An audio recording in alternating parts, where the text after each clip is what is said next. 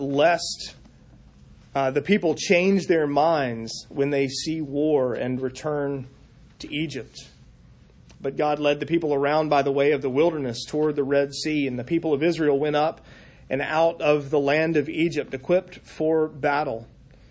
Moses took the bones of Joseph with him, for Joseph had made the sons of Israel solemnly swear, saying, God will surely visit you, and you shall carry up my bones with you from here.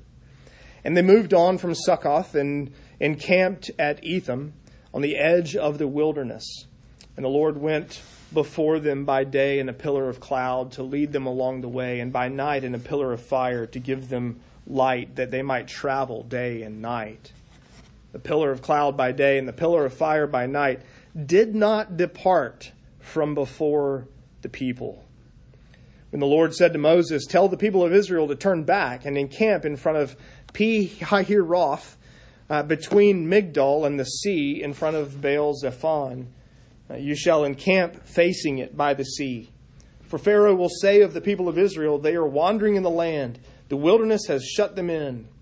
And I will harden Pharaoh's heart, and he will pursue them. And I will get glory over Pharaoh and all his host. And the Egyptians shall know that I am the Lord. And they did so. When the king of Egypt was told that the people had fled, the mind of Pharaoh and his servants was changed toward the people. And they said, what is this we have done? We have let Israel go from serving us. So he made ready his chariot and took his army with him and took 600 chosen chariots and all the other chariots of Egypt with officers over all of them. And the Lord hardened the heart of Pharaoh, king of Egypt, and he pursued the people of Israel while the people of Israel were going out defiantly. The Egyptians pursued them, all Pharaoh's horses and chariots and his horsemen and his army, and overtook them and camped at the sea by Pi-hahiroth in front of Baal-zephon. The grass withers, the flowers fade, but the word of our God stands forever. Let's pray. We pray, O Holy Spirit, that you would teach us. It's your function, it's your job within the Godhead to be at work now. Would you open our minds, our ears to hear, our minds to understand, our hearts to believe and embrace. We pray all of this in the name of Christ our Savior. Amen. You may be seated. You know, I think it's easy for us sometimes when we're reading the Bible, when we're reading about God's people, and whether individuals or as a nation, as they sort of are becoming here. I mean, this really is the beginning of Israel as a people, as a nation. I think it's easy for us from where we're sitting to look at them and mock them. Is that too strong? When they stumble in their faith, when they have doubts, when they have uncertainties and concerns, when they go through life and think, this just isn't fair. Things just aren't the way they should be. I think it's easy for us to look at Peter, for example, and almost make fun of him, or to at least look down on him and condemn him. I mean, we would never deny Jesus 3 times in front of this young servant girl right after Jesus has been arrested. I know better than that. I would never do that. It's all too easy for us to condescend, to look down on people who are weak in their faith, who stumble, who struggle, when life throws them curveballs. But do we not do that ourselves? Is there really no time in our life when life kind of comes at us and we're thrown this curveball and we don't stumble and fall. We don't doubt. We don't deny Christ. Every time a coworker gives us an opportunity to talk about Jesus, we take it. Every chance for evangelism we have, we take it. Every time we go through some difficult struggle or conflict in life, we never shake our fist at God and say, how dare you? This is all your fault. Why is it that we think that living where we live now, we're somehow incapable of fear and doubt? We're incapable of blaming God when the events of our lives turn less than joyful. We can be quick to point out weakness in other people without ever noticing it in ourselves, without ever seeing it in our own lives. But we do this. We're just as guilty. God, this is your fault. God, why on earth are you taking me through this? God, why on earth are you making me walk this difficult road? Why can't you set my feet on easy street? Because that's exactly where I belong. How dare you make me walk some difficult struggle in life? See, it's in those moments that we forget two very important truths. Truths that are emphasized in this passage in Exodus 13 and 14. See, the time has come for Israel to finally leave Egypt. It's only taken 10 plagues. It's only taken the death of the firstborn son, particularly Pharaoh's firstborn. And so with that, he finally says, okay, Moses, get out of here quick. And when Israel does leave, they start taking stuff from the Egyptians. They've essentially plundered Egypt without having to go to war to do so. They just asked, if you recall. They basically said, hey, you've got some gold in there. I'd love some of that. And the people said, okay, here, take it. And when they left with stuff from their neighbors' houses, from the homes of the people around them. God has been promising to free his people from slavery in Egypt, and he's been doing it for months and years. For us, it may feel like months and years because as we work through Exodus, it's not really been that long. But it's been 6 chapters for us. For Israel, it's been 9 chapters or 10 chapters for Moses. He learned about this back at the burning bush back ages ago. And did you notice the first thing that we're told in this passage? God brought the people out of Israel, and he pulled up Google Maps on his phone, and he entered the destination. He entered Canaan. But then, you know how Google Maps gives you, it's 10 hours and 9 minutes if you take this way. It's 10 hours and 32 minutes if you go this way. It's 14 hours and 47 minutes if you go this way. And you look at it and you go, why would you even give me that option? God, when he pulled up the address in Google Maps, he didn't choose, give me the shortest route. He said, give me the longest way. Avoid tolls, avoid highways, avoid interstates. Let's turn off all the things that would get us there quickly, and let's go the long way. He's taking Israel the long way to Canaan. Now, the thing is, you and I should already know that it's really not a very long trip. In fact, literally this past week, somebody I was listening to, I kind of had this, oh, duh, like that's so obvious. It really is like a 10 or 15 day trip that will take them 40 years. Because instead of going north to Canaan, God leads them southeast towards the Red Sea. That, those times when Google Maps says, trust me, it really does make sense to go south, to go north this time. And you're thinking, that never makes sense. That's exactly what God is doing here. He's taking them the long way. Because we could read back in the last 10 chapters of Genesis and see Joseph's brothers making this trip multiple times. They came to get supplies during the famine. They bought their supplies and they went home. They had to go get Benjamin. They had to go get Jacob. Back and forth, they're making this trip from Canaan to Egypt. And so what really should take them 10 or 15 days, okay, it was Joseph's brothers. That was a smaller group. This is much larger with a much wider age range probably. So let's give them the benefit of the doubt. 25 days at the outside is all it really should have taken. And yet what we find is this trip ultimately will take them 40 years. They're going the long way. Moses is carrying Joseph's bones, we read in verse 19. It's the fulfillment of a centuries-old promise to Joseph. He had made as he was dying, he made his brothers, he made his nieces and nephews and sons and daughters promise that when they left Egypt, they would take his bones with them. You know, that request was an act of faith on Joseph's part. Right?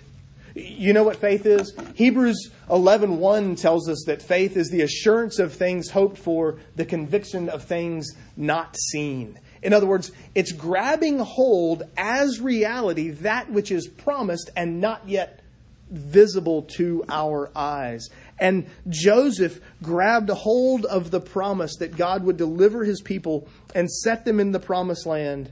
And when he did, he said, "Take my bones with you. I want to be buried in the promised land. I don't want to be left here in Egypt."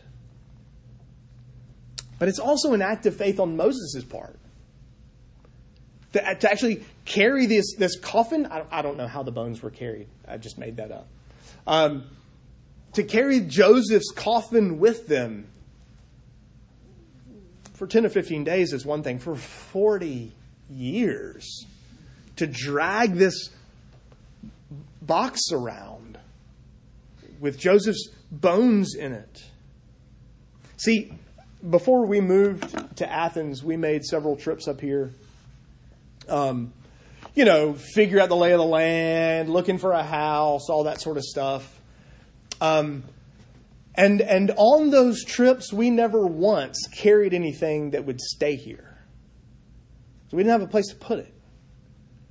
It wasn't until we actually, bought a house and the moving truck showed up, we actually brought a sofa and a dresser and a bed and stuff like that and had a house to put it in. You don't carry a sofa with you on a house hunting trip. You don't carry a sofa with you if after you leave Athens, you're going to go back to Oxford and it's going to be a few more days, weeks, months, years before you get here. In other words, Moses grabbed the coffin on the way out because he knew he wasn't coming back.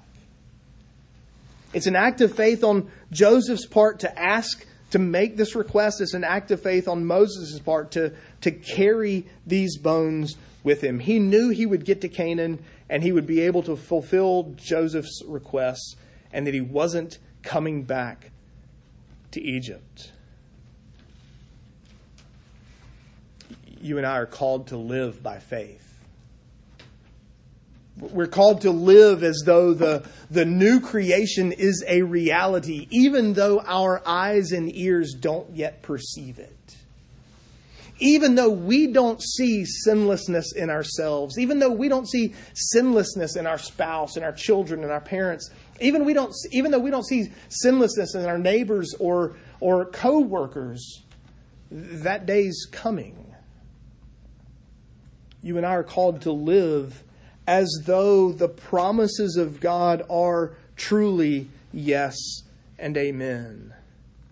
We live now as though that eternal day is already a reality. We're called to live by faith. We're also called to die by faith. That Joseph made funeral plans not based on his current condition, but on the promises of God for eternity. Will you let your assurance of salvation, this hope of a bodily resurrection and eternity with Jesus in the new heavens, the new earth, will you let that affect your funeral plans? Think about this for a second. This long way, the long way that Israel goes from Egypt to Canaan, it's a long way for Moses and the people of Israel. What should have taken 10, 15, 20, a month. What should have taken a month takes 40 years. I should have done the math. I can't do it that quickly in my head. But for Joseph, it's actually hundreds of years. He made that request not to the people who are leaving Egypt, to their great, I don't know how many, grandparents. I want my bones to go with you. So what seems long to you and me sometimes is actually much, much longer for people who died in faith long before we ever lived. So what we shake our fist at God about, you're taking too long, this is too slow, this can't possibly be right. Others are going, you think you've waited a long time? I've been buried for centuries, and I'm still waiting. God takes them the long way. The Israelites, however, are convinced it's the wrong way. Notice the way they react. They get to what appears to be, they're this trapped piece of land between Migdol and the Red Sea. They seem to be sort of hemmed in there, because even Pharaoh goes, oh, look, the wilderness has shut them in. The sea is there. It seems they got to the sea, and then God said, turn back a little bit and make up camp right here. So there's this really cool ancient castle on the north coast of Northern Ireland, Dunluce Castle. And it's built on this tiny little peninsula. Now it's ruins now, but I mean, it was built 600 years ago. One family has owned it for more than 500 of those 600 years, by the way. But Dunluce Castle is built on this little peninsula that sticks out into the sea between Northern Ireland and across the sea directly north is the island of Islay of Scotland. And it's a great fortress if you're going to live there and you're going to defend it. Because any naval attack you can see coming from miles away, and any land attack has to come out on this tiny little piece of land, and so you narrow that army down, and it's easy to defend. It's a terrible place to be if you're actually trying to get across the sea and you don't have a boat. That's where Israel seems to be. On this tiny little peninsula sticking out into the sea with no place to go because they don't have a boat to get across the water. And then Pharaoh suddenly comes to his senses, if you will. He kind of wakes up, verse 5, and says, y'all, we've made a mistake. We've let our slaves go. And without our slaves, who's going to build the pyramids? Who's going to make rocks? Who's going to cook supper? Whatever it was the Israelites were doing for the Egyptians, there's no one left to do it. And so Pharaoh realizes we've made a mistake. We've let our servants go. We have to go back and get them. And in his mind, oh, look, they're sitting ducks. This is going to be like shooting fish in a barrel because they're stuck out on this little piece of property between Migdol and the sea. You can almost imagine the Israelites waking up one morning and to the sound of thunder. And they you unzip your tent, you stick your head out and you're like, it's sunny.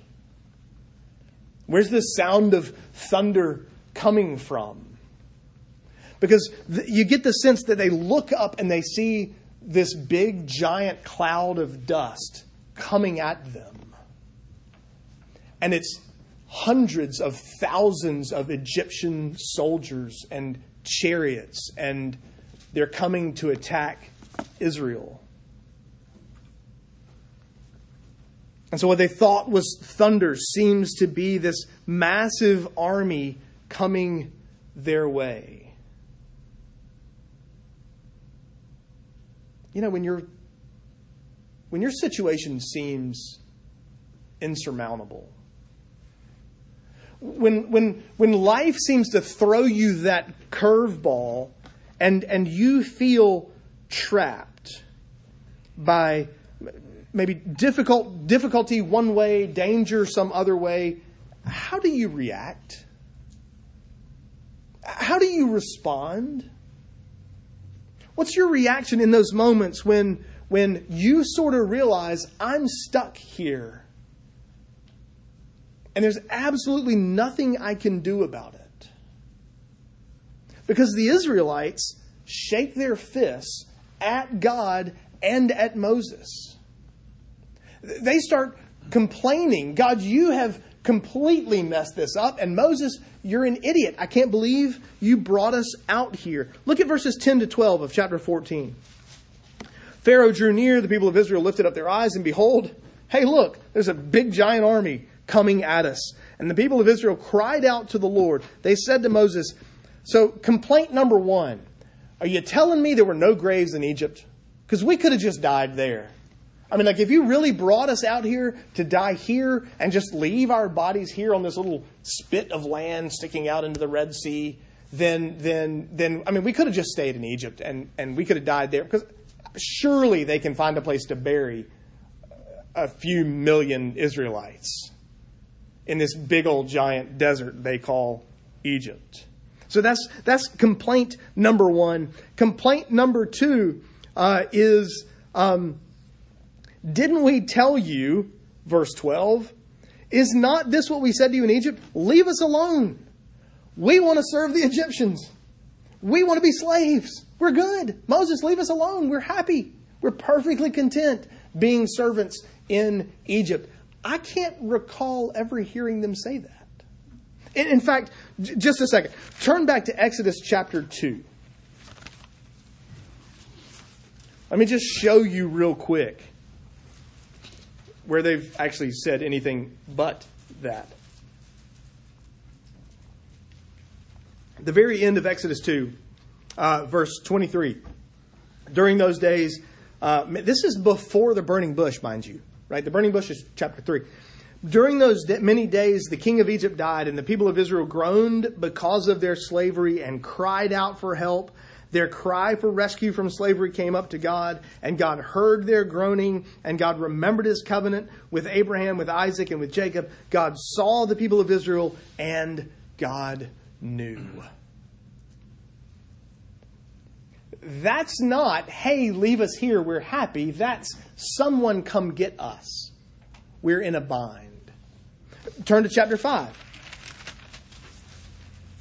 In chapter 5, verses 20 and 21, this is right after they've been told to make bricks without straw. Now, the state provided you the straw and you made bricks. Now you have to go find the straw yourself. Verse 20 and 21, this is the closest they get to saying, hey, leave us alone, we're happy here. They met Moses and Aaron, who were waiting for them as they came out from Pharaoh, and they said to them, the Lord look on you and judge, because you have made us stink in the sight of Pharaoh and his servants, and have put a sword in their hand to kill us. Okay, they're not happy. But that also doesn't sound like we love being slaves in Egypt. Leave us alone, we want to stay. How often when we're stuck in a difficult place and we're convinced that there's this mistake on God's part, that there's this thing in our life that God, you are messing this up. This is the wrong way. You've made some giant mistake. How many times do we find ourselves actually making our story worse than it really is? We sort of accentuate the problem just to make us feel better and God to look worse. We actually add to the issue. We add to the conflict. We embellish just a little bit so that we can feel better about ourselves, that we really are the good guy. And that in this instance, God, you're actually the bad guy.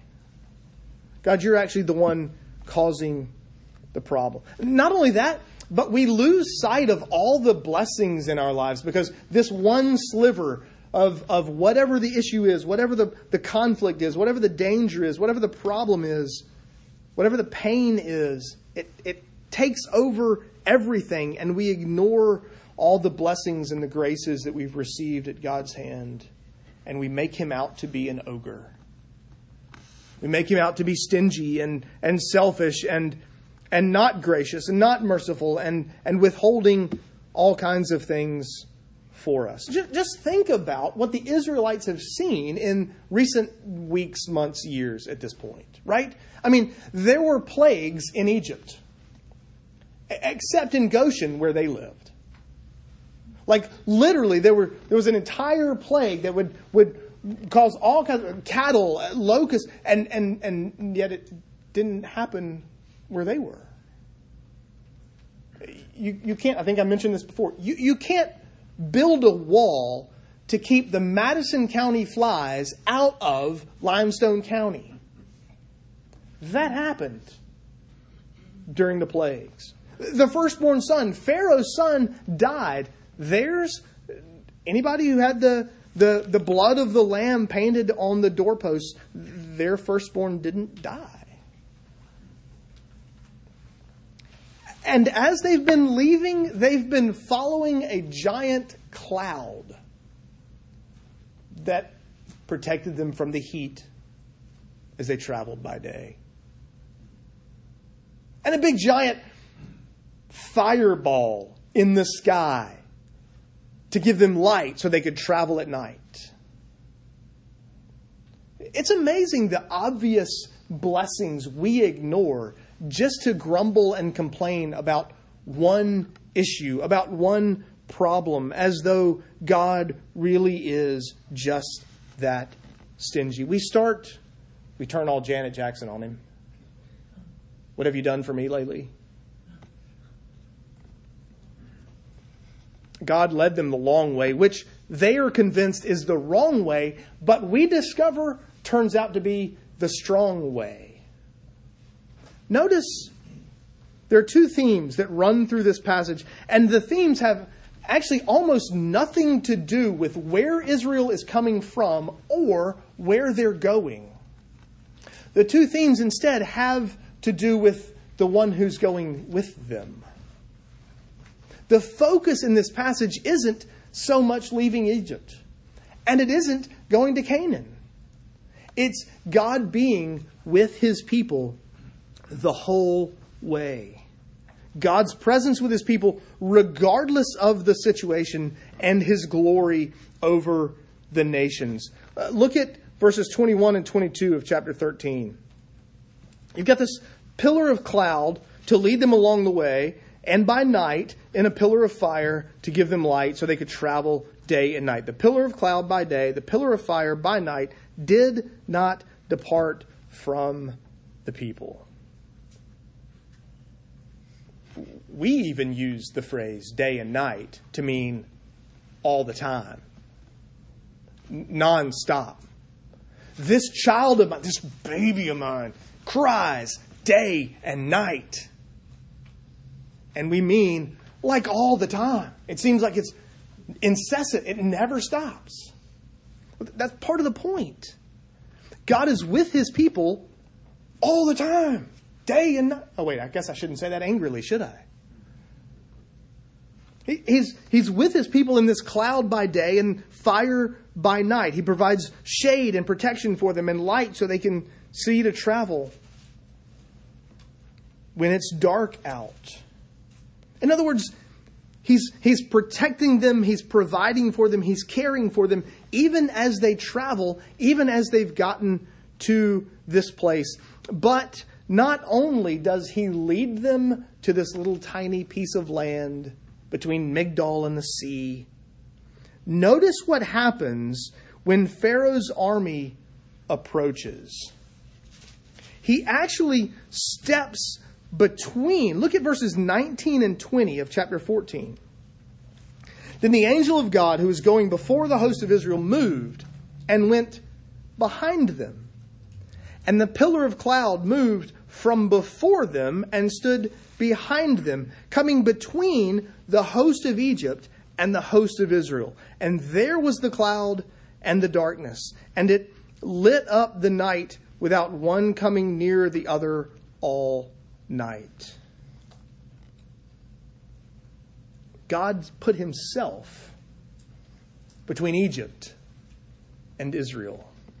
He literally stepped between his people and their danger. God is our shield. The Lord is our protector. He is our defender.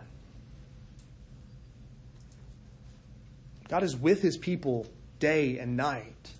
That's part of the big deal about Jesus being Emmanuel, God with us. Literally the Hebrew words, with us God, stuck together to make a name. God with his people. That's really the beauty of the Holy Spirit in Ephesians 1, verses 13 and 14.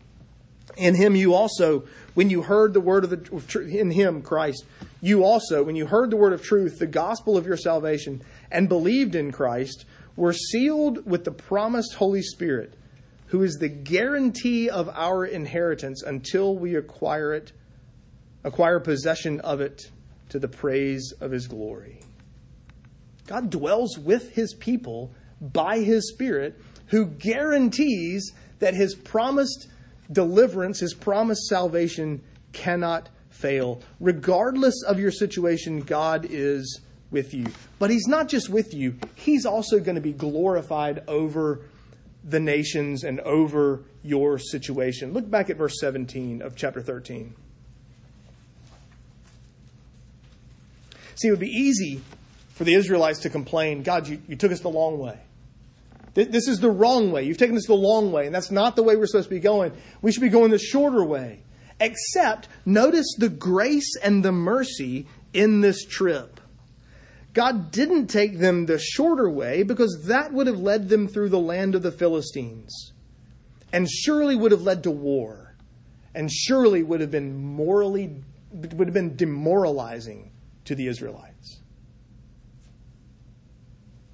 There's actually many times grace and mercy in our difficult circumstances because it is not wrong to say, things could be worse. He protected them from battle with the Philistines by taking them the long way around, but so that he might show his power and authority over his enemies. When we grumble about our situation, our condition, whatever difficult thing is going on in our life, when we start to grumble and complain about that and shake our fist at God, we're basically saying we deserve better. You owe me more. My life shouldn't be this difficult. It should be easier. You owe me more than that. We think that God owes us something safer or sweeter or prettier, that he's being stingy and not giving it to us. But in this instance, it's an opportunity for him to show his power over his and our enemies. Look at verse 4 of chapter 14. I will harden Pharaoh's heart, and he will pursue them, and I will get glory over Pharaoh and all his hosts. And the Egyptians shall know that I am the Lord. Look at verse 17. And I will harden the hearts of the Egyptians, so they shall go in after them. And I will get glory over Pharaoh and all his hosts, his chariots and his horsemen. What seemed like the wrong way ends up being a sign of God's grace and care for his people, and a sign of his commitment to his glory. He will defeat all his and our enemies. And God's presence assures us of that truth. He's going to show his power over this foreign ruler who wants God's people destroyed. God will not let his people be destroyed. The Israelites, of course, pass through this Red Sea on dry land. The water stands up and creates these giant walls, and they walk through the sea. And so Egypt's like, sweet, we're in. And they come flying in after them, and yet there's mud, and the wheels won't roll, and they can't walk through. And then suddenly the water collapses on them, and we're told that Pharaoh and his entire army was destroyed. And at the end of it all, we find that God alone stands with his people. And his enemies have been defeated. His enemies have been destroyed. God proves his power and glory and authority over all of creation and over the powers and nations and kingdoms of this world. And he does that even more clearly in the cross of Christ. When our greatest enemy, the one that can do more harm to us than the one that might kill our body, when sin itself is destroyed, when Satan is defeated, and Jesus rises again from the dead and defeats even death itself, that last sort of powerful bullet that sin can shoot at us, Jesus grabs, smushes, and tosses aside. He's defeated our enemies for us.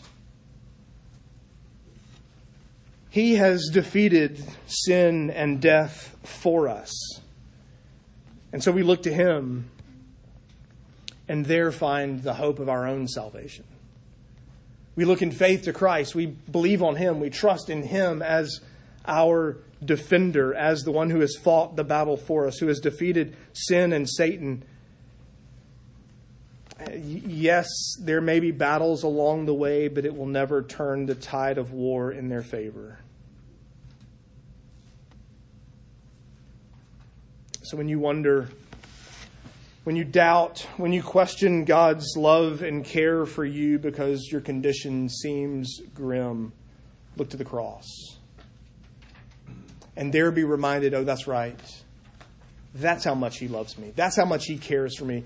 Yes, this might deal with the body. Yes, this condition, the situation I'm in, it may kill my body, and that's fine. But it can never separate me from the love of God. It can never separate me from Christ. May He grant us the grace to trust in Him. Let's pray together.